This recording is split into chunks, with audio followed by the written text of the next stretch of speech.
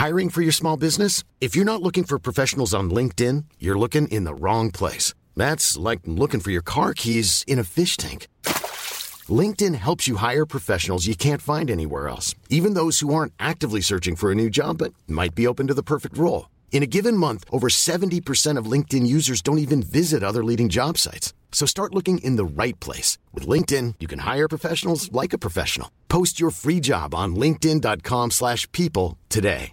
Want to get a chiseled look in the jawline? Sculpt and shape your jawline with added volume from Juvederm Volux XC. Juvederm Volux XC is an injectable gel specifically designed to be robust enough to improve moderate to severe loss of jawline definition. And it is the first and only hyaluronic acid filler approved for the jawline. Add volume to your jawline for a chiseled look with Juvederm Volux XC. For important safety information and to find a licensed specialist, visit juvederm.com. That's JUVEDERM.com. Not for people with severe allergic reactions, allergies to lidocaine, or the proteins used in Juvederm. Common side effects include injection site redness, swelling, pain, tenderness, firmness, lumps, bumps, bruising, discoloration, or itching. There's a risk of unintentional injection into a blood vessel, which can cause vision abnormalities, blindness, stroke, temporary scabs, or scarring. Talk to a licensed specialist to find out if it's right for you. Visit Juvederm.com. That's JUVEDERM.com. There's never been a faster or easier way to start your weight loss journey than with PlushCare. PlushCare accepts most insurance plans and gives you online access to board-certified physicians who can prescribe FDA-approved weight loss medications like Wegovy and Zepbound for those who qualify. Take charge of your health and speak with a board-certified physician about a weight loss plan that's right for you. Get started today at plushcare.com/weight loss. That's plushcare.com/weight loss. plushcare.com/weight loss. Hello everybody and welcome to yet another episode of the Euro Trip. It is brilliant to be with you for another week. I am Rob, as ever, joined by James, my co-host here on the Euro Trip. And James, delighted to see that you finally made use of my Christmas gift. Yes, finally. Although we should mention your Christmas gift came late. It came about 2 weeks into January. But hold on. Where was mine?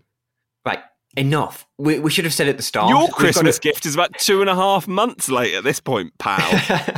Yeah, it'll come this Christmas instead. It'll come in December. But yes, very nice of you to send this. It's a lovely Barbara Pravi t-shirt. Wearing it proudly right now.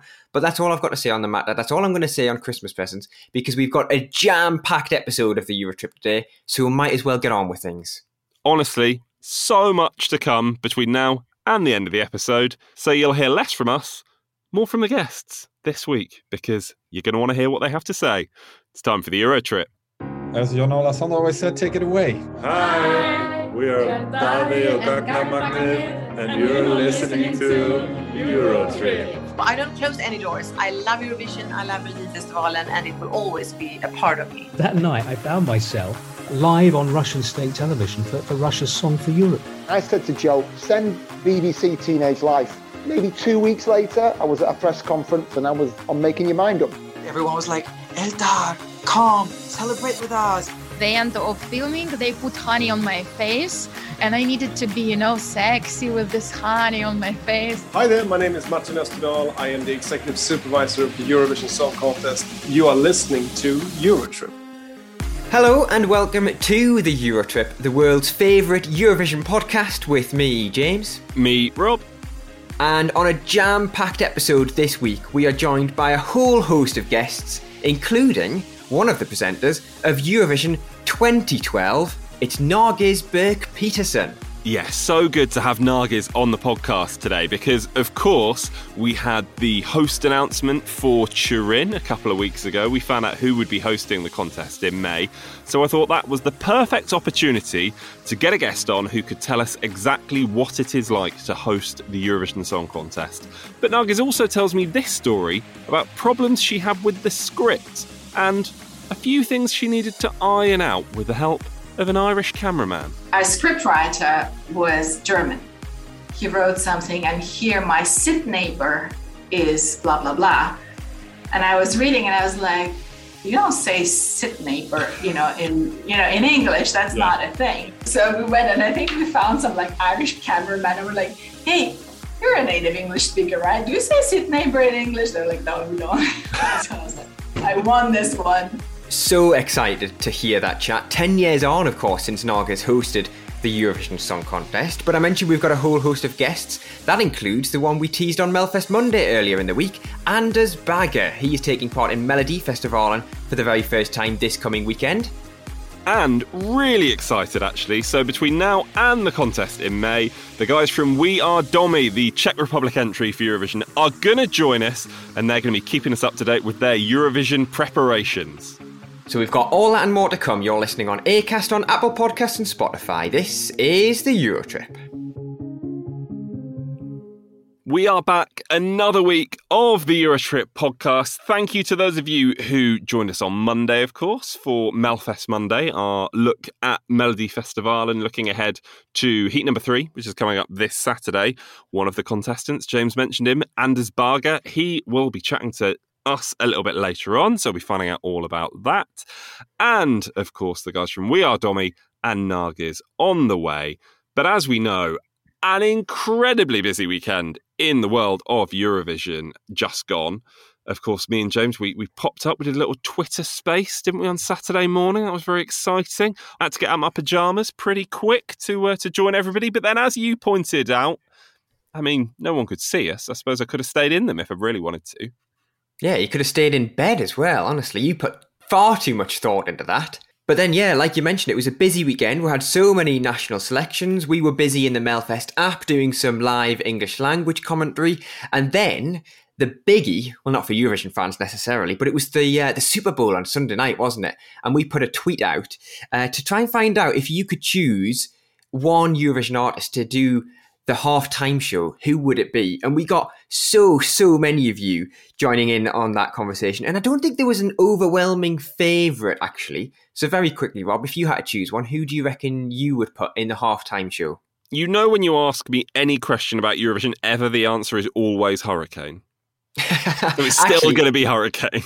Yeah, you say that, and now that I come to think of it, so many people said Hurricane. I think there was one particular tweet, and it got loads of retweets and likes because so many people agreed that Hurricane would be good. And yeah, I've got to agree, they totally would be.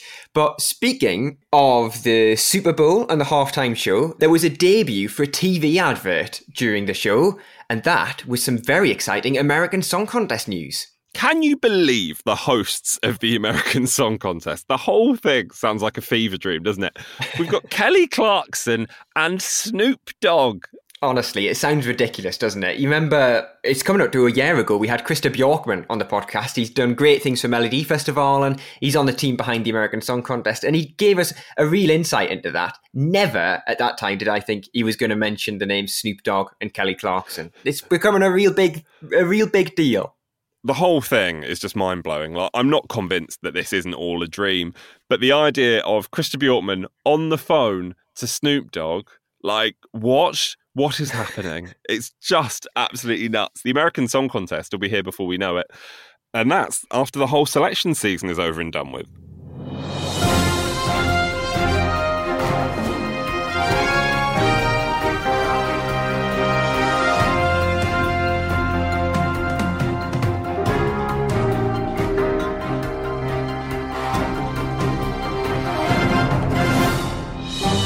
As we mentioned at the start of the episode, it is jam-packed today. We've got 3 amazing guests joining us very shortly. So let's get on with things. That sound we've just heard there means we're going to bring you all the latest Eurovision news from the last 7 days. And this week, I'll leave you in the very capable hands of Mr. Rob Lilly. I don't think you have ever called these hands capable before, but I am delighted that that's what we're going with this week. Where to begin then? Let's start with the songs selected for Eurovision since we last spoke to you on Wednesday last week. On Saturday, we had 4 new entries selected. Those are the songs from Estonia, Latvia, Lithuania and Ukraine. So let's have a listen.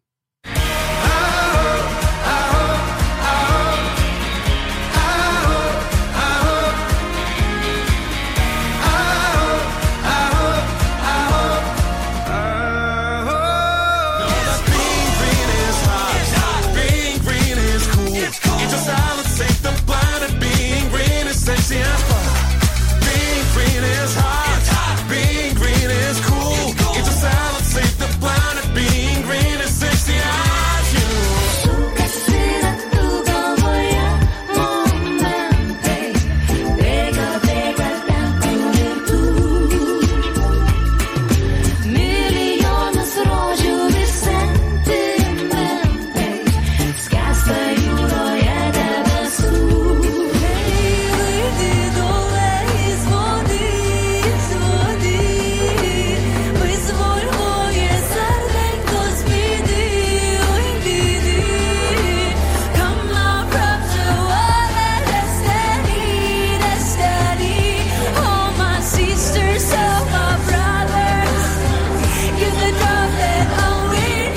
So you heard there Stefan with Hope, City Zieni with Eat Your Salad for Latvia, of course, Monica Liu from Lithuania with Sentimentai, and Alina Pash with Shadows of Forgotten Ancestors. Now, at the time of recording, there is still a lot of uncertainty about whether Alina Pash will go to Italy in May. The Ukrainian broadcaster are investigating whether or not she entered Crimea from the Russian side of the border in 2015. This is the sort of thing that only comes up at this time of year. You know, this is all of everything that's going on with Russia and Ukraine at the moment aside. This is something we have, of course, seen before with Murov in 2019. This, of course, wouldn't be allowed by Vidbeer rules. So if they find that Alina had indeed entered Crimea from the Russian side of the border, Alina won't be going to Eurovision for Ukraine. Will anyone else be going to Eurovision for Ukraine? I suppose we wait to find out. Second place, Kalish Orchestra. They've been highly critical of the voting process during the show. Several technical issues prevented the scoreboard from being shown on Saturday night. So very much a watch this space on that one. Now, in San Marino, their national final is taking place this week. A Voice for San Marino is taking place each weeknight, with the grand final held on Saturday.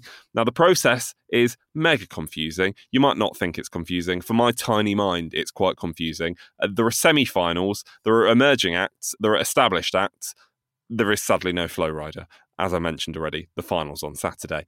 Depending on when you are listening to this, we have already heard, or you will hear soon, the songs that are in the running to represent France at Eurovision. They're out on Wednesday afternoon, so it might be today, might have been yesterday, whenever you're listening. We're not getting ourselves in that mess as we normally do. 12 songs are going to be in the running to represent France, and the French national final is on the 5th of March. And then this weekend, so to mark your card, Friday sees the semi-final of the selection in Malta and all the brilliant adverts that I'm sure that'll bring with it. Then on Saturday, we will get songs from Norway, Poland, Croatia, Slovenia, San Marino, and Malta. Of course, Melfest is back with heat number 3. And James, I'm going to sound very controversial, but I'm very much looking forward to social media losing its mind on Saturday when the fellas with the bananas end up representing Norway at Eurovision. Because I think we all know it's probably going to happen. Is it going to be a bit like Saturday just gone when City Zieni won in Latvia and some people who think it's a joke entry sort of lost their minds? We love a bit of Twitter drama in the Eurovision sphere online, don't we? We certainly do. I, for one, I've already put my colours to the mast for Subwoofer, but I would be delighted to see them in Turin. We may now have lost half our listeners, but standing by it.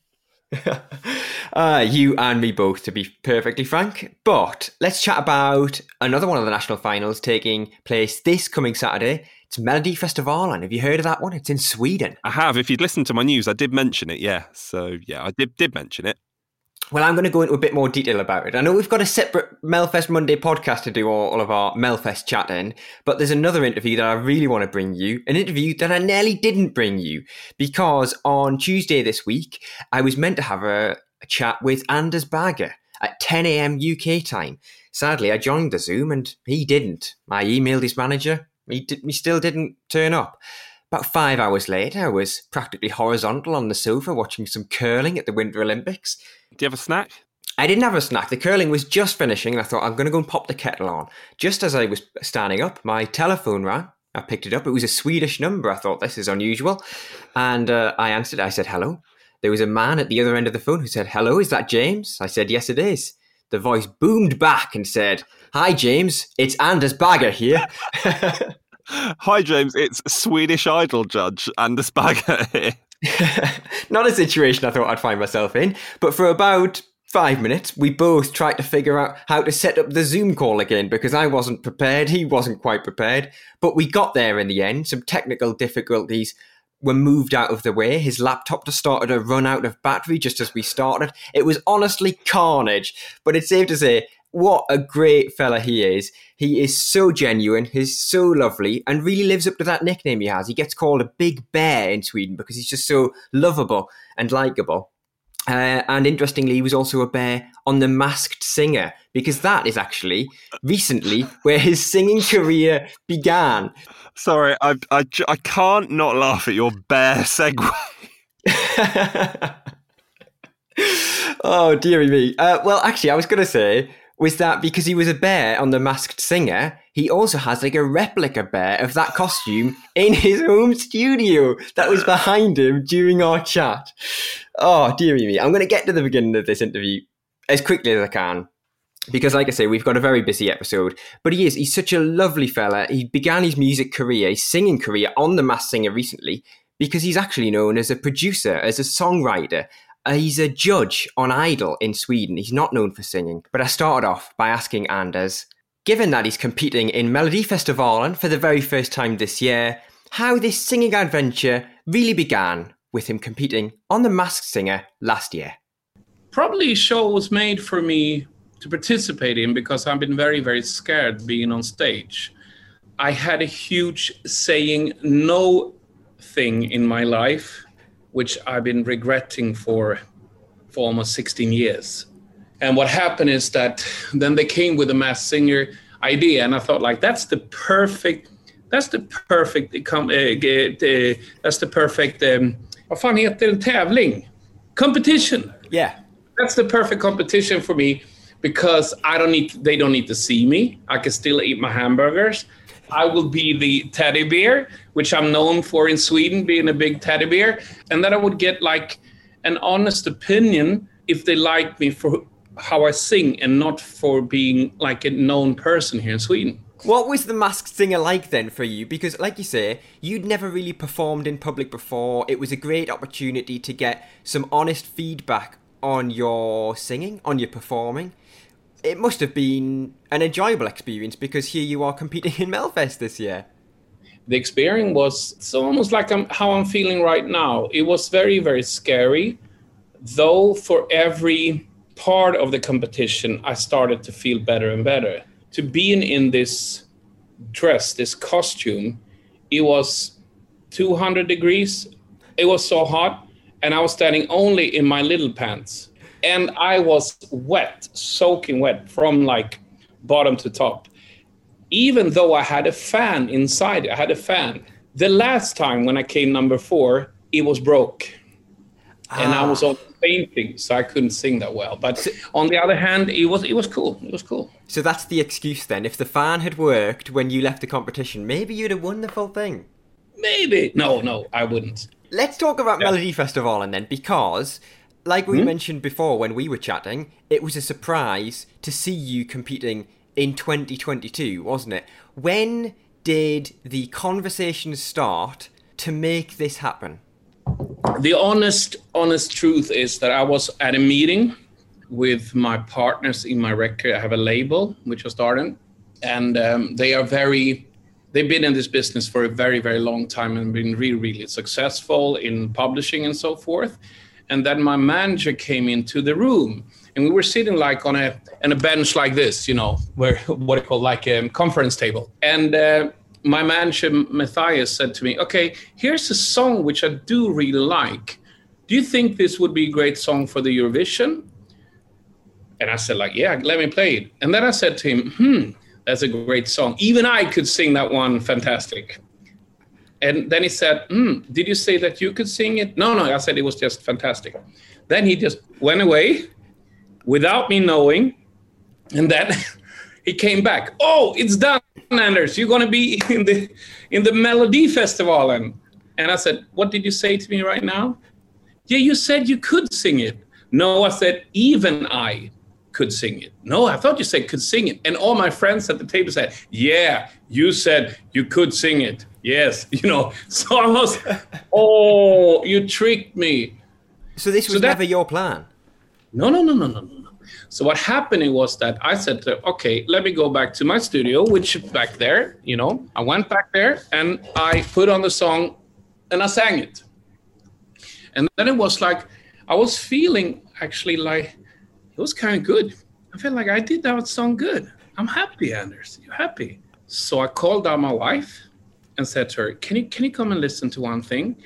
And then she listened, and then I showed her my telephone and said, if I press send here, then the song will be sent to the SVT and to my manager and to my friends. And then I will say yes. So I was kind of like, should I do this? So she listened to the song, and then she said to me like this, so what happens then if you press? Yeah, then it's going to... And I said, what did you do? So she pushed the button. And I said to her, what did you do? And she said, I pushed send. She's really funny, my wife. She's really funny and beautiful, my love of life.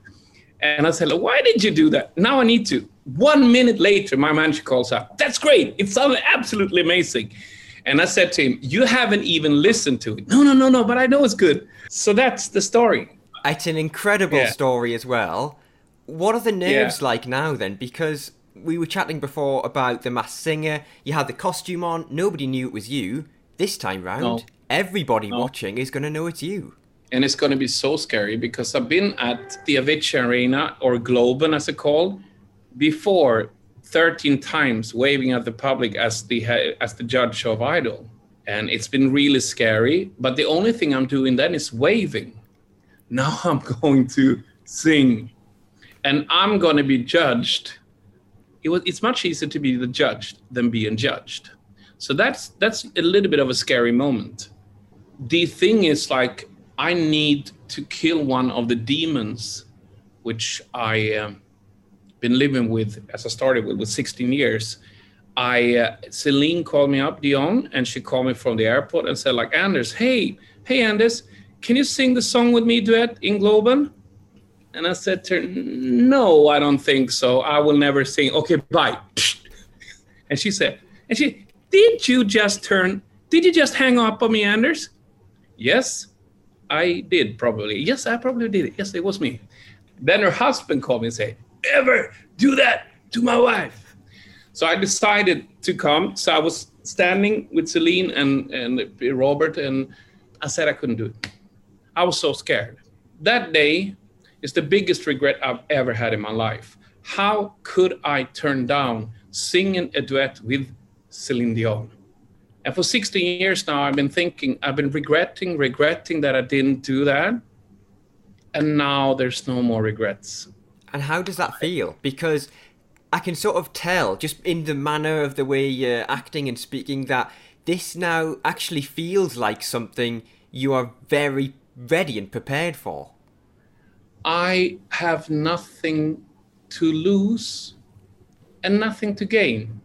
This is a chance to sing a song that is sending out a very nice message about, like, you know, getting away for a moment. Think about the positive things in the world. There's too much drama and shit in the world, so I think we all need to have some beautiful moments.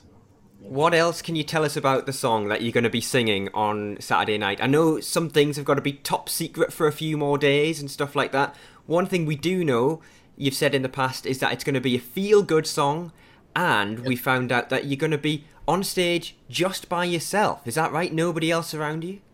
Not a person. Maybe me and my fleas, but it will only be me and a very beautiful LED screen thing behind me. Now, Anders, you've worked with some of the world's biggest stars, haven't you, who perform usually. You can name some of them for us. And then I was going to look at some of the names who were on The Masked Singer with you, particularly on the panel. Måns Zelmerlöw was on the panel. Pernilla Wahlgren as well. They've done Melfest before. Have any of these big stars been giving you any advice, Anders? Well, I haven't asked them. You know, I think that everyone says, like, oh, Anders have already asked.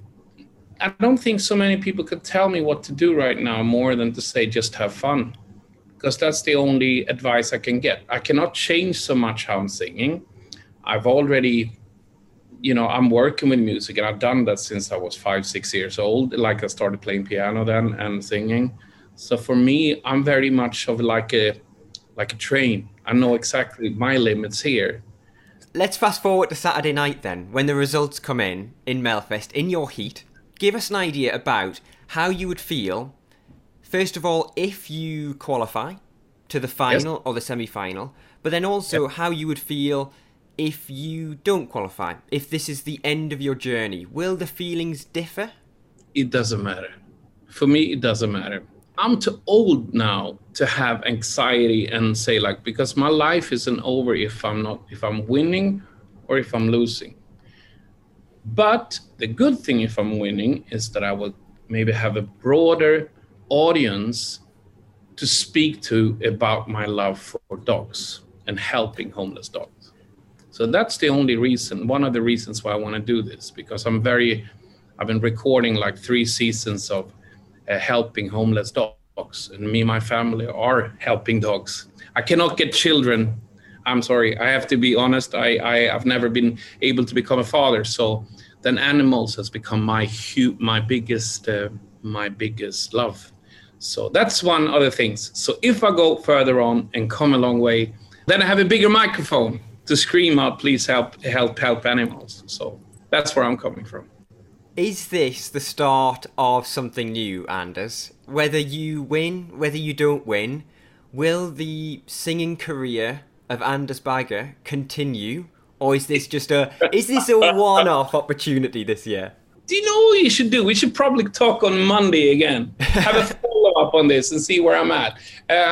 To be frank, probably I will keep on doing, because I'm doing a Christmas record, which I was supposed to have released last year. But as this happened, I had to cancel it because I want to do this now. So I will, of course, do that, a singing career. For the last 11 years, I've been writing songs and putting in for myself. I've only been writing songs for myself. I've been can I have that song? And I say, no, they're my songs, because I decide over them. But I have a lot of fantastic songs, but I have not been able to put down the time for it because I'm working with Idol, I'm doing television shows, and and then I know it's such a work to start actually working with music. And if I start working with music, I want to be where I was. Really excited to hear what you've got to bring us on Saturday. And also, I'll hold you to that. I'd love to chat again next week when we find out what the result is. One last question from me. You've also written Eurovision songs in the past. You've been to Eurovision as a songwriter. What would it mean to go there as a main performer? Do you know something? I wrote the Azerbaijan TikTok. TikTok. I think it was TikTok. It was called, what was it called? Drip Drop. I don't remember. It was called TikTok. Yeah. Drip Drop. Drip Drop. It's better if it should have been called TikTok. That would have been good. Then I could have sued the company. No, I'm just kidding with you. Drip Drop. Together with Sandra and Stefan Örn and Sandra Bjorman. And I never actually went to Azerbaijan. I never went to where it was played. I was like, what? Did it come number 5? That is a good one. So I was a little bit surprised. What would be the change? First of all, I don't know if it's really secure to send Anders Bagge as the Swedish, here comes the brand of Sweden. It's like sending Will Ferrell. That's the strange thing. I will come with my whole crew. It will be dogs. It will be my wife. It will be my friends. And I will have a journey of a lot of love, a lot of stories, because I have 30 years of stories from the industry. I think I will be good for you guys to listen to. Honestly, I would love to sit here and chat about your 30 years of stories all night long, but I'm sure you're a busy man. You've got other things to do, Anders. So honestly, whether your journey begins and ends on Saturday, whether it continues, whether you go to Turin for Eurovision, I'm just so excited. I'm sure everybody listening as well is so excited to see what you've got to bring on Saturday night. So I just wish you the very best of luck, and thank you so much for joining us for a chat. If I go and win now on Saturday, let's talk on Monday. Let's have a date. Let's do that, Anders. Thank you so much. Here you go. We'll shake on it. We'll shake on it. Shaking. Cool, man. This is the Euro Trip. When you aren't listening, you can find us on social media. We're at Eurotrip Podcast, warming you up for the Eurovision Song Contest. The lovely big old Swedish bear, and that's not James, Anders Bagge on the Euro Trip, and you weren't wrong. What a lovely, lovely fella. He really was, wasn't he? And as you heard him saying there, he said if he gets through Melfest this coming weekend, he said, give me a call and we can chat again next week. And I said, yeah, we'll hold him to that. So if he gets through, rest assured, I'll be picking up my phone. He'll be horizontal on his sofa and he'll get a surprise when a UK number calls him. I'll say, is that Anders? It's James here from the Euro trip. Let's chat again. Probably be watching the ski jump, wouldn't he? That's what they watch out there. Honestly, I swear, Swedish television is basically wall-to-wall ski jumping. I'll never forget. I woke up at 4 a.m. once. This is when we were over in Sweden for Melody Festival, and I woke up at about 4 a.m. and the telly was on. Ski jumping was on. I mean, it was obviously the highlights. They weren't doing it live, but you cannot move for it out there. Sorry, that was irrelevant, but I stand by it. Yeah, entirely irrelevant. In a jam-packed episode, is that tally number 3? The amount of times I've said jam-packed? Oh, that's 4 times for jam-packed. Oh no, like that's Estonia 5. last week, all over again. Oh dear, we've still got Narguiz Birk-Petersen to come on the episode today. She hosted Eurovision 10 years ago in Azerbaijan in 2012. But first, we're going to bring you something new. Something very new, absolutely. And don't forget to get in touch with us on social at Eurotrip Podcast, Twitter and Instagram. hello@eurotrippodcast.com on the email and eurotrippodcast.com to read all of our exclusive stories from some of our brilliant guests, including Narguiz, as James mentioned, who is on the way. But James, he said something very new, something brand new here on the podcast. And we love a bit of alliteration. And it kind of works. So today we bring you the first instalment of our open bracket, we are close bracket, DOMI Diary. Yeah, very excited about this, although arguably it's the second episode because we spoke to We Are DOMI a month ago and they were fantastic. They're of course representing the Czech Republic this year in Turin, and we had such a great chat with the 3 guys about a month ago. We thought, wouldn't it be good to catch up with them every single month on their journey to Turin to find out what an artist goes through in the process of preparing for the Eurovision Song Contest. Yeah, we are so grateful to Casper, Benjamin and Dominika for giving us their time to chat. And hopefully they are going to join us every month between now and the contest in Turin to, as James said, give us a little insight into what life is like as one of the Eurovision acts. So let's find out what they've been doing since we last spoke. I think it's about 5 weeks since we spoke to them last. So let's find out what their diary has been looking like in those past few weeks. Their DOMI diary. Their DOMI diary. Yes, you carry on telling everybody about how you love that name that you came up with. It was just me who sat down with them because, as I told them, actually, Rob, you decided that you had some food to eat. So you decided not to join me for the chat. They were very understanding. They totally understood. Just putting that out there just to make sure you are fully abreast of the situation we found ourselves in. I'm not sure how I feel about this. You've what? You've been bad-mouthing me. So you said that I prioritise dinner over chatting to them? Yeah, I said to the guys, I said, you remember we spoke last month? And they said, yeah, there was another guy with you last time though, wasn't there? I said, yeah, Rob. The better looking one. Where's he gone this week? Yeah. I said, no, he's got some food to eat. He wanted to have his dinner, so he's going to have that instead. They said, no worries, that's absolutely fine. I organised this chat for you. We had a lovely time. We had an absolutely lovely time. And we started by finding out what their diary has looked like over the last month. We're kind of having more concrete ideas of who will be a part of the team, which is awesome. Staging is concrete. That's actually been released, which is the wonderful Matthias. He's going to be taking care of stage, and he's the person that we're brainstorming the stage with. Vitek is our director. I mean, we're just like saying names and you're like, cool. Yeah, some Czech name. So I'm happy that that's kind of coming along. We've had our first meeting with like a choreographer, so that's great. Since, of course, even though seeing ourselves like performing as like authentically as a band, you still need someone to kind of amp up your movements. So we're gonna hopefully be working with this wonderful girl.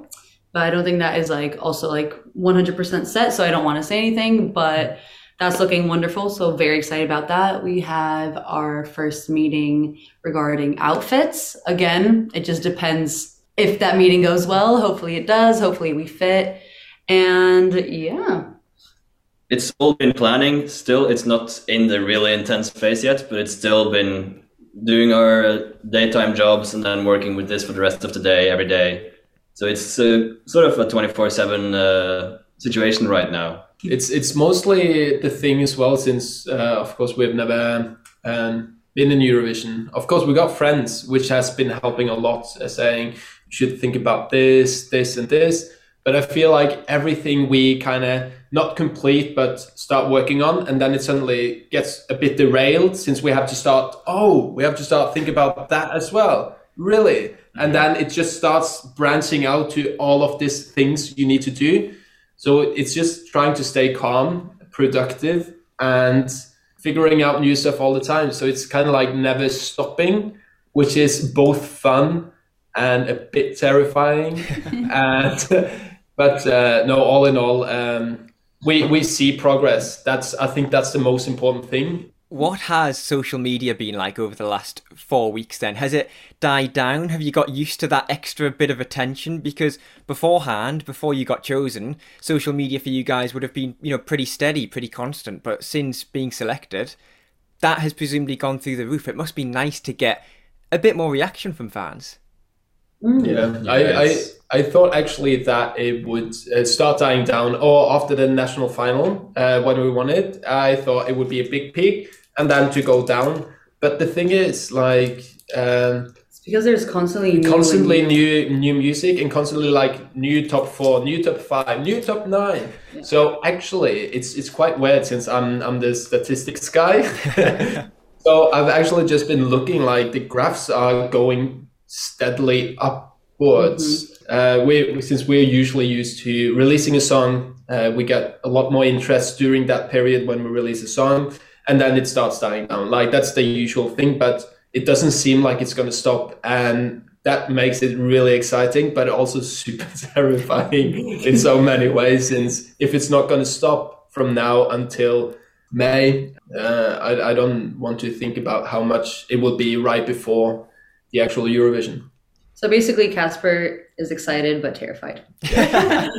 Like your previous You're answer. not? I'm just excited. Yeah. I'm not terrified yet. I'm just enjoying the ride. I'm just taking what people have said. I'm just going to go for the positive. Because it's not, it is very real already, definitely, because it's taken time for it to kind of settle in our heads and stuff. But as of now, it's just exciting, like getting new people on the team that I feel good about.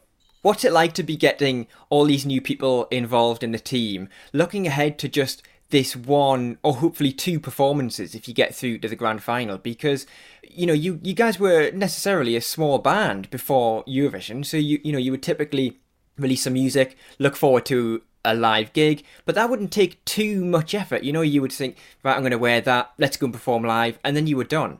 Whereas this, you're preparing months in advance, so a very different process, I imagine. Yeah, it's just great to actually have a good team around us who can help us with all these things, especially since it's something we have no experience with doing something this big. So I think if we headed into this competition just by ourselves, we would just be completely overwhelmed and not know what's going on in any direction anywhere. But it's nice to, although we have a team helping us out, it's nice to be a part of everything that everyone is doing. So we kind of learn from every professional we have with us, as well as they obviously get to do their job, but it's nice that we get to be a part of it as well. Yeah, to learn how this process actually works. And ultimately, it's the dream to have a team behind you and help you with these things, because as an independent band, funding to have such a big team around you is just not possible at the start. So, we're in a very special situation where we can have so many people, I don't want to say like working for us. No, it's like that we're kind of working together to hopefully, of course, like the ultimate aim would be to win. But as of now, it's just like to get the best people that actually believe in us and we trust them, and we just do our best and just, hopefully if we have a strong team, because it's not just about singular people, it's about how they all work together. And it's looking really good. I'm really happy about the dynamic between people, because it's not just about your CV. Of course, these people have had a lot of experience in their fields, but I can also see like the excitement between people. So that like the director and the choreographer, they've been working on projects in the past that are different from Eurovision.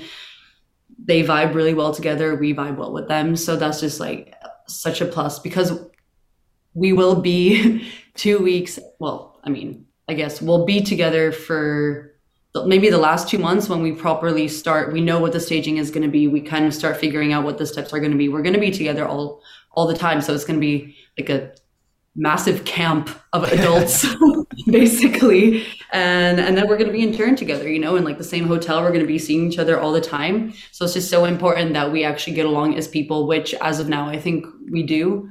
Now, you've got a date in the diary to look forward to in May as well, because since we last spoke, you now know you're going to be in semi-final number 2. Now, as we chat, we don't really know what that means, do we? Because there's not a whole lot of other artists or other songs that have been chosen.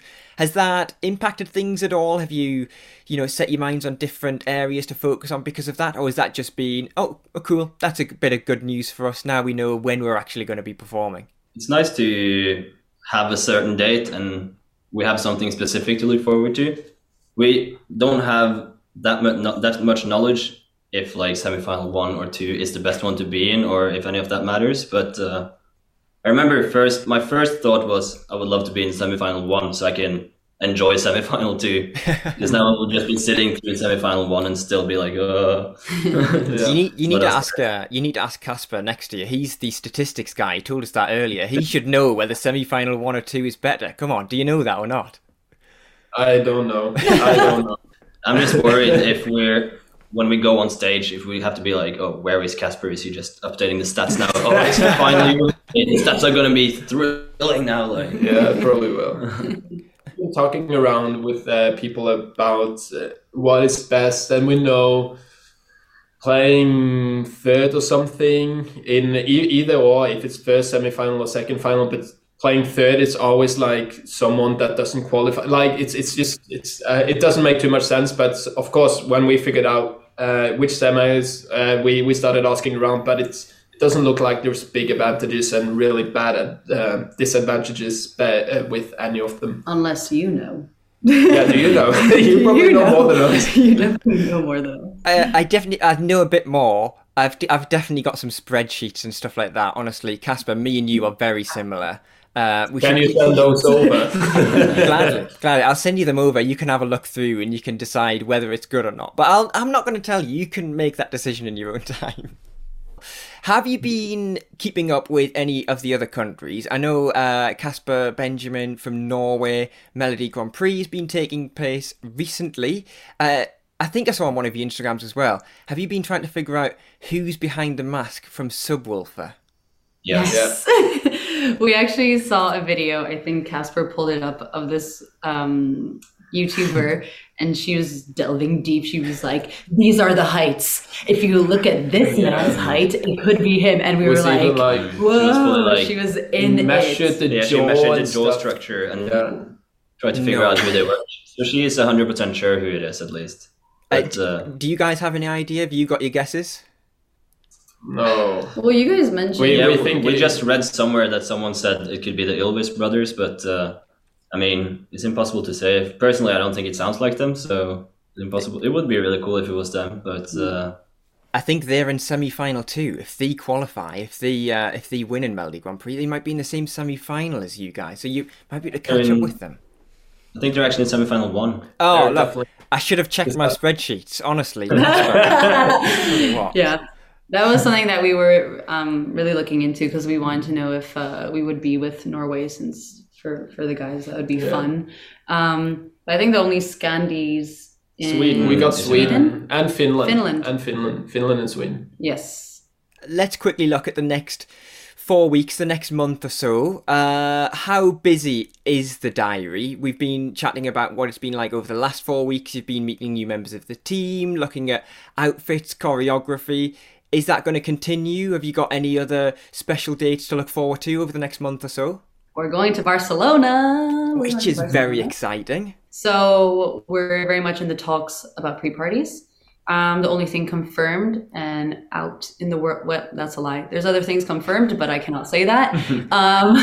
Can you say that? Can I say that? Help. No, I mean, of course, pre-parties want to start booking in other countries. So of course I can say that there's been some confirmations, but the only thing that's out is the Barcelona one. I don't know if they've said who else is going to be performing there. It might just be you guys. Maybe they've just put on a pre-party just for you, Just all about and that's us. it. That's it. We're going to be playing there for the full 3 hours, just one song over and over again, and that's all you get. Oh my god, imagine. Oh my gosh. Wow. Okay, I don't know if I could keep like singing "Where Are You Now" for like 3 hours straight. Well. And then apart from that, it's just the other preparations just to make sure everything is planned and ready to go for May. Yeah, I would say that February is very much finalizing kind of like concrete ideas, because I would say in March we actually have to start practicing for May. So February prep month, and then from March it's just actual like rehearsing, and then of course a little bit more PR has to happen like closer to those dates. So that means in Czech Republic, but also internationally. That's kind of it, really, as of now. But it's a lot. I'm just putting into. A few I was going to say that you saying that's it does still sound like quite a lot to do. So hopefully you get some rest in there. Hopefully you get to relax a little bit as well, because it's going to be a very hectic schedule. So thanks for finding a bit of time to chat to us again, and hopefully in March, when things are finalised and we know a little bit more, you can find time to chat again. So thanks for coming on again to come and chat. For sure. Thanks for having us. Thank you so much. This is the Eurotrip. So there we have it, the first edition, or first instalment, if you will, of our open brackets, we are close brackets, DOMI Diary. Yeah, great to have the trio back on the podcast. Oh, I love them. They're so likeable, aren't they? And hopefully over the next few months, as we prepare for Turin, we can hear a bit more from them every month about how they're preparing for Turin. I reckon their preparations for Turin only marginally more extensive and time-consuming than ours.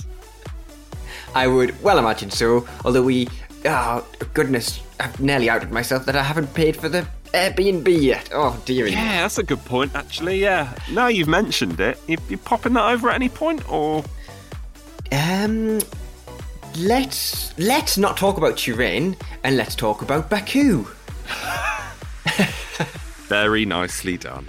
Yeah, it is time for the big interview on this week's episode of the Euro Trip. As James has mentioned, we've already brought you so much today because, James, what have you called this episode? Jam-packed. That's right. It has been wall-to-wall guests today. And I'm now going to bring you a chat that I had with Narguiz Birk-Petersen, who was one of the hosts of Eurovision 2012 in Baku in Azerbaijan, a contest eventually won, of course, by Loreen. Now, I really wanted to bring you this chat because I wanted to chat to somebody who had hosted Eurovision on the podcast after we found out who would be hosting the contest in Turin, just to get an insight into what it is like to be one of those presenters. Of course, we've spoken to Kattis Alström on the podcast before. She was one of the hosts of Eurovision in 2000. We've chatted to Nargiz's co-host from Eurovision in 2012. We've chatted to Eldar, of course, as well. But Narguiz gave us a fascinating insight and a brilliant conversation about just what it's like to be in that role. And she was as surprised as anybody because she's a trained lawyer. And as she started the chat by telling me, hosting Eurovision, never really part of the plan. I think too, it was not part of my kind of career planning, this whole Eurovision thing, if I'm honest, because I am a lawyer and I was a lawyer at the time when I got engaged for this project. And I had in the past experience on TV, actually at quite an early age, already at the age of 16, 17, I was presenting on, at the time, it was first private television station in Azerbaijan. So when the the former Soviet Union at the time started to, this is how far ago, how far back, revealing my age a little bit here. But at the time I was, auditioned and was hired to basically read the program. Back in the day, you would hear that at 5 o'clock you would see this and this movie, and at 6 o'clock you would see that. I did that in Azerbaijan for a few years. Then I started the university and I worked on kind of the English language news TV station, student TV station. And then I moved to the States and while I had part-time jobs, and one of my part-time jobs was modeling. So, I had some experience on camera in my early career, let's put it this way, or in my before I kind of studied and went to the university and became a lawyer. And in 2011, when Azerbaijan won, I was actually in Moscow doing kind of what I do right now, working in-house for, a large Russian conglomerate. Yeah, I was curious who would be hosting the show. I kind of know the TV personalities in Azerbaijan, and I was wondering if there was somebody suitable.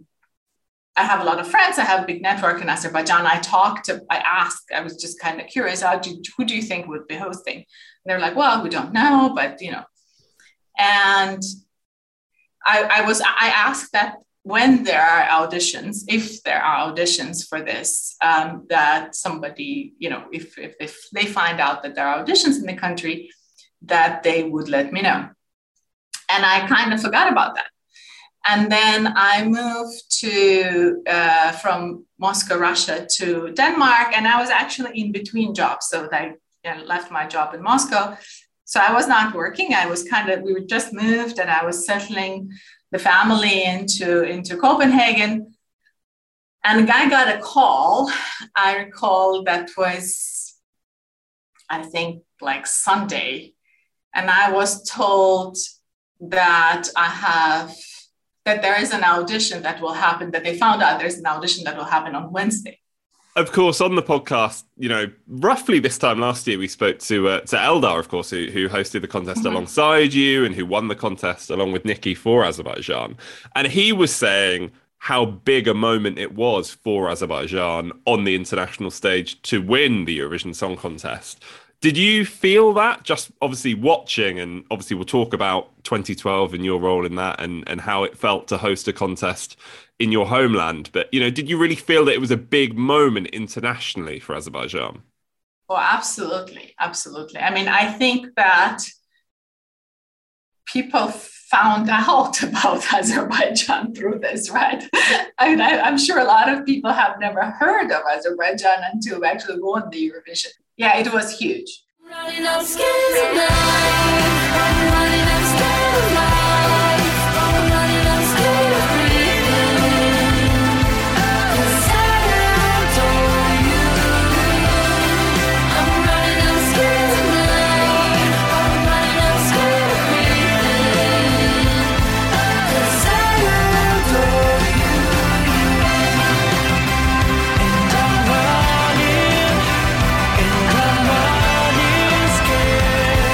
'Cause I adore you. Let's pick up the story that you mentioned before then. So you are in Copenhagen, you've just moved there, you've got the phone call to say that there are going to be auditions for, the job of presenting the Eurovision Song Contest. So remind us how long you had to get to Azerbaijan, just a few days? Yes, exactly. And there was no direct flight from Copenhagen to Baku. And I remember also calling, and I had to, that week I was planning to go to Paris to see my friend who's gay, and we're just gonna I had kind of planned that we would see each other, and I haven't seen them in a while. And then this came up, and I didn't want him to tell him why I'm going to Baku. But you have this stereotype of all gay men loving Eurovision, knowing everything about and so I said to him, listen, I'm going, I won't be able to come to Paris because I'm going to Baku, but if all works out, which is unlikely, but if it does, and you find out when I went to Baku, you will be, you'll forgive me for ditching you, basically. And, and he was like, well, you're very cryptic. I don't know what's going on, but I'm not happy about you, ditching men. And so so then I called my husband and I said, listen, I'm going to go to Baku. There's going to be an audition. And he was like, what are you talking about? Like, you're a vision, you're a lawyer, you're a corporate lawyer. What's this about? And I was like, I just have to try it. Like, I never thought I'd get it, right? But I was like, but I have to try it. If I don't try it, I will not forgive myself. So when was this? What time of year is this? Because I was looking earlier on, and I think it was only in kind of April time, so not long before the contest that the three of you were announced as hosting the Eurovision Song Contest. So, when was the audition? And also, what did you have to do for the audition? Yeah, so I flew there. Basically, I took my book, as the modeling, they had a book with some headshots and pictures. And I had to read text. And I remember the text that they provided to me. I actually took it and then I made changes to it because I thought it didn't read very well in English. And I said, well, I mean, I'll read it a little bit differently because I think that sounds a little better. And then I read it. They were not telling me we selected you, right? They were just saying that if you even want to have a chance to be selected, you have to kind of participate in all these events and be here. And I had 2 small children in Copenhagen and a husband. So luckily I was not working, so I could actually, So I went, and thank God my husband was very, very understanding. He thought I was crazy. I mean, there was no question about it. He thought I lost my mind, but he kind of humored me. And I said, listen, I have to go and try this. Do you mind watching the children for 2 months while I'm away? Which actually turned out that I had to stay there all the way through Eurovision, right? So it was more than that. And of course, I went back in between. But I went back to Copenhagen. I packed and I went to Azerbaijan, and I was there basically from like end of February till Eurovision happened. So how did you find out for the first time? Was it seeing an article online? Was it getting an email? How was it? So we were in Germany meeting with Anka and Brainpool people who were helping with organizing the event in Azerbaijan. And, again, it's just like, we don't, at that point, we don't know. We don't know if it's going to be one of the 3 of us, it's going to be, and they're like, it's 2 and then 1 is a backup. We don't know if we're like just the backup team and there is somebody else, like we know nothing, right? We're just doing what we're told to do. And we're flying back from Germany to Baku, and I meet an EBU representative on the plane, and I ask him, I say, listen, do you know when they're planning to select us, like, or make a selection, and he's like, no, I don't know, there still hasn't been a decision on this. And then we land, and my phone starts going berserk. Like I receive messages, and I'm like, and then he tells me, I just received the message. They had their press conference and they announced you guys, or they made a press release. And so we didn't know. We really didn't know. We didn't know even like going on that plane that it would be us. And it was a relief for one, because you're there, you're going through preps, you're investing a lot of time and effort into being part of this, right? And then of course it would have been a huge disappointment if it wasn't us who was selected. But yeah, I felt relief and so happy and kind of just completely out of body, unbelievable experience. Because especially for me, I think that both Leila and Eldar, they were in the industry in a way, right? In different ways, but I'm like a complete outsider, right? So to me, this was just crazy and amazing. Yeah. Presumably you then called your husband and said, you'll never guess what, you'll be so pleased that you let me come because, this is happening. I mean, what was his reaction? He just thought the whole thing was crazy. I think he was very proud of me, but I think he had difficulty believing it, right? It's a pretty big deal everywhere. And if you look at the hosts that were selected for, even now, the hosts that were announced for Italy, it's kind of big time stars or like kind of known TV personalities in many cases. Was surprised that I was selected. Of course, very proud, but surprised, yeah. What about the friend in Paris? He said, and that's what he's like, you know what? I don't care about Eurovision. I never watch. No! You mentioned that, you'd been to Germany kind of in the run up to that with Eldar and Layla as well. How much help were kind of the German broadcaster in preparing you for what was to come with the competition in 2012? It was the same brain pool where they were the same that were organizing it the previous year. So there were a lot of help and meeting with Anke and the team there that was very helpful, I thought. I have a funny story actually about that also. Our scriptwriter was German and he spoke very good English, but he's not a native speaker, and neither three of us are. But I remember him writing a script, and in that script, because I was in the green room, if you remember, he wrote something, and here my sit neighbor is blah, blah, blah. And I was reading, and I was like, you don't say sit neighbor, in English, that's not a thing. And he's like, oh, what do you know? You don't speak, like English is not your first language either, right? So, and I was like, no, I'm telling you, like, you don't say that in English, And he's like, kind of, you don't know what, you say that in German. I'm like, but you might say that in German, like, but you don't say, you can also say that in Russian, but you don't say that in English. And then we went around the arena where, looking for a native English speaker to ask them with him, So I was like, listen, you don't say that. I'm not going to say that, and I'll prove to you that you're wrong. So we went, and I think we found some like Irish cameraman, and we're like, hey, you're a native English speaker, right? Do you say sit neighbor in English? They're like, no, we don't. So I was like, I won this one. You were justified.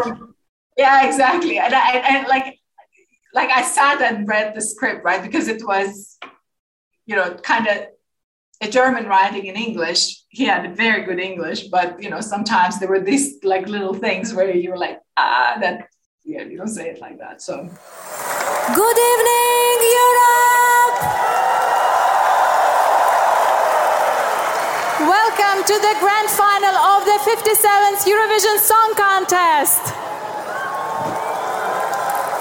Bonsoir l'Europe! Soyez les bienvenus à la grande finale de 57e concours Eurovision de la chanson. Akşamın hayır Bakü!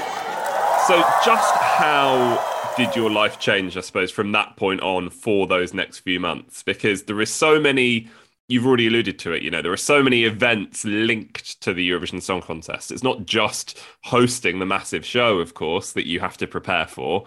Presumably, life was pretty crazy for quite a long time in that build up to the contest.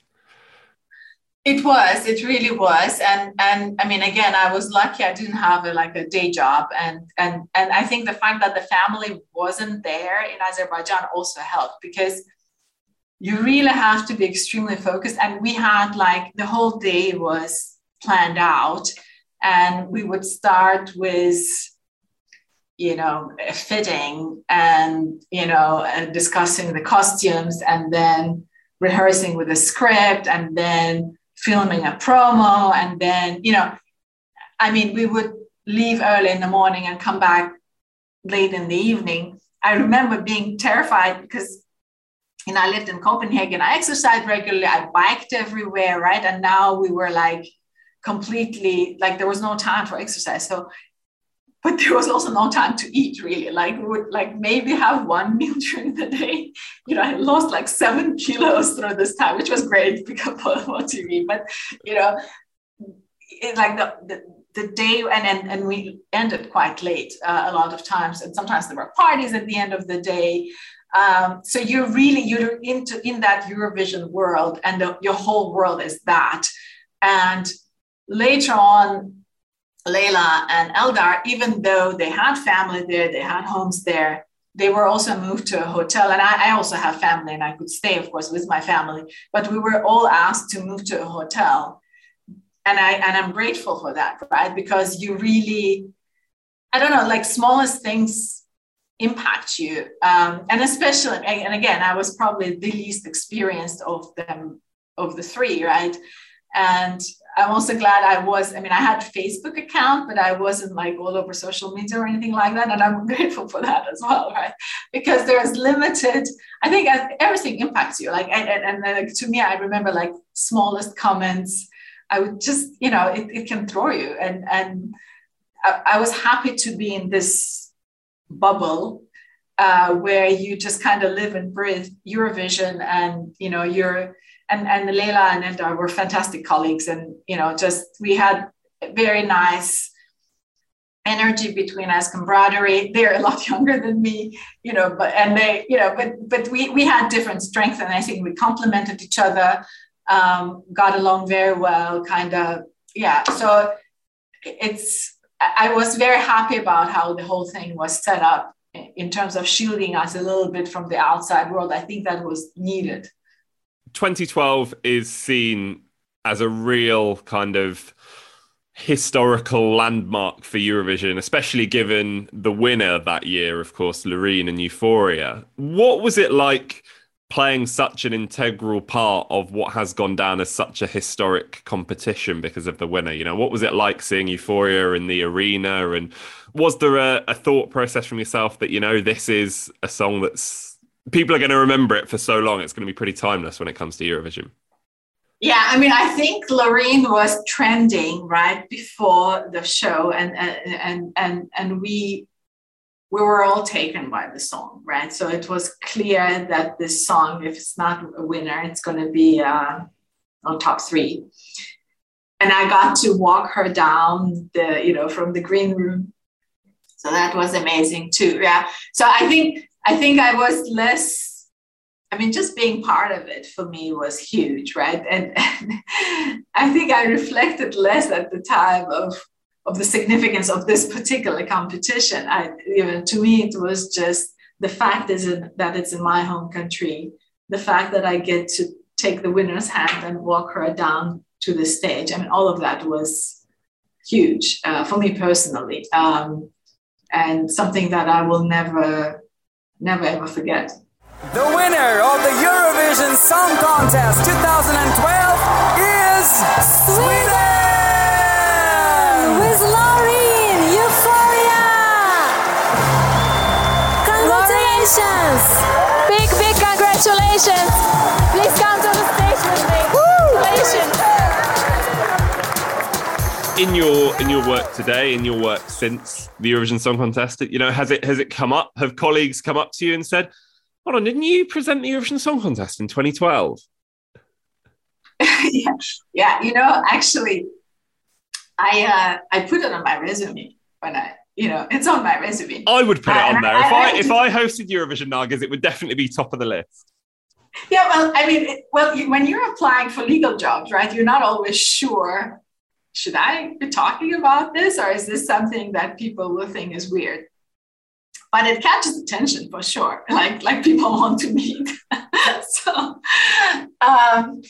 yeah, there were, I was working in the previous company. There were people also, when they found out, they wrote an article, and so there's some recognition that comes with that, of course. But it was funny how you go through this, like, I don't know, high where you're the host, you're a focus of attention.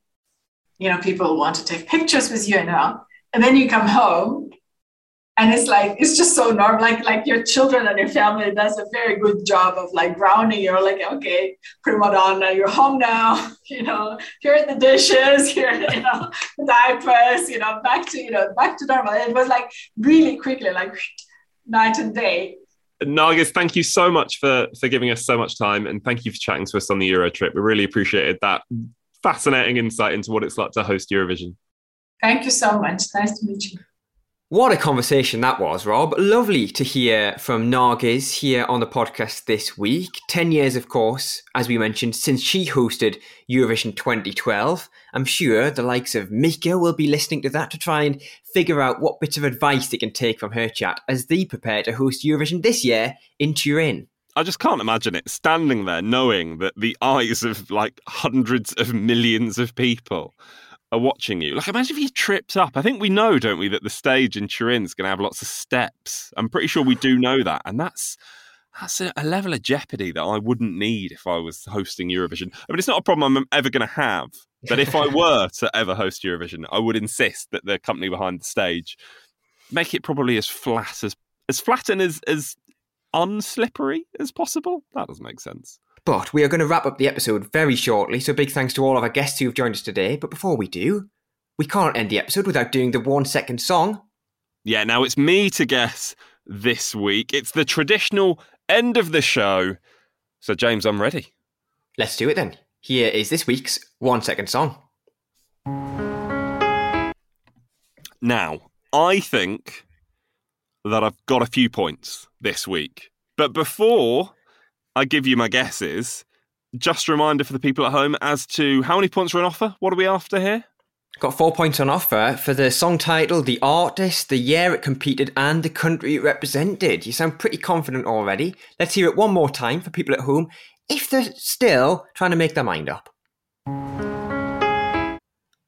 Now, the current scores, thanks to Martin's spreadsheet, tell us that it is Rob 16, James 12. So I do have the opportunity to extend my lead this week. And I think you've gone relatively straight down the line this week with today's 1 second song. And I am going to say, given that we've heard from Narguiz, the host of Eurovision in 2012 on today's podcast, that song is Azerbaijan 2012, When the Music Dies. And I can't for the life of me remember the name of the lovely woman that sang it. So we will go with Elena Babayeva. Oh, you are so close, Rob. You've hit the post. Honestly, if I could, I'd give you 3.5 points, but I'm not sure I'm allowed, so I'll just give you the 3. Yes, it was Azerbaijan. Yes, it was 2012. Yes, it was When the Music Dies, but it was Sabina Babayeva. It wasn't Babayeva. Honestly, it was. That's a surname I made up about 5 seconds ago. Let's have a listen.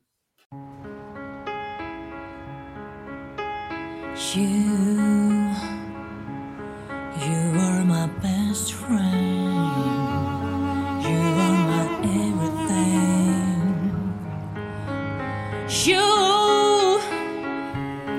You are the best of me. The reason that I believe. So don't leave me now. And I try to keep us alive, but you're cold, cold, cold. Now every second that my heart skips, it bends. I try to keep us alive. I simply cannot believe that was just a guess. Honestly, when you started to make up a name, I thought, oh, he's close, yeah, he's close. And you were bloody close, weren't you? And no need to swear at the end of the episode. What are you doing there? That's because he's furious, everybody, that I've extended my lead on the 1 second song. 1912. That is a chunky old lead, sir. Honestly, that was incredible. Yeah, you said I was pretty straight down the line. Yes, it was because Narguiz hosted 2012. This song represented Azerbaijan in 2012. But also, don't forget, we heard from Anders Bagger earlier on. He was telling us how he wrote the song Drip Drop for Azerbaijan in 2010. But did you know he was also one of the composers for that song as well, When the Music Dies? I didn't know. See, it was more thought through than I'd first given you credit for, so I apologise. I take it all back. Very well chosen, mainly because it means that I got the chance to extend my lead. So yeah, very pleased with that. And we'll be back, of course, next week with another edition of the 1 Second Soul. We will indeed. So for now, a big thanks to you for listening. Thanks to all of our guests. We mentioned Narguiz there, Anders Bagger as well, and of course, Benjamin, Casper and Dominika from We Are DOMI. Don't forget, we'll be back in a week's time for another episode of the Eurotrip, and as well on Monday for a brand new episode of Melfest Monday. Yeah, it has been brilliant to be with you a couple of times over the last few weeks. Of course, we've been with you on a Monday, as James said, for Melfest Monday, being here on a Wednesday, and more of you are listening than ever before. So we could not be more grateful. Thank you for tuning in. And James is going to tell you what you need to do in just a second. But I'm going to do the bit where I tell you that you can also leave a review on Spotify, by the way, if you want to as well. Because that's normally where I listen to my podcast. And you can just see at the top there, you can see the stars. Just give us a little review. Well, a little rating at least up there. We are forever grateful. Indeed we are. But also don't forget, in the meantime, until we're back with you, that you can follow us and get in touch with us online. We are at Eurotrip Podcast on Twitter and Instagram. We are hello@eurotrippodcast.com on the email. And check out the website as well for any of our exclusive stories, eurotrippodcast.com. And as Rob said, you can subscribe, leave us a review and rate us 5-star wherever you are listening to the podcast this week. From me, James, it's goodbye. And from me, Rob, or Bobby Babayeva, as they'll call me from now on, it's goodbye. But the lunch was, I had a squid and bulgur wheat salad. I don't know what that third word was. Salad? No, bulgur. What was it? Bulgur wheat. Yeah, I don't know what that means. It's a bit like quinoa, but nicer. It's a bit like couscous. Yeah, I know these other words, just don't know this. It's like big. It's a bit like big couscous. Big couscous. That's your nickname, isn't it? Big couscous. Welcome to the Eurotrip with me, James, me, Big Couscous.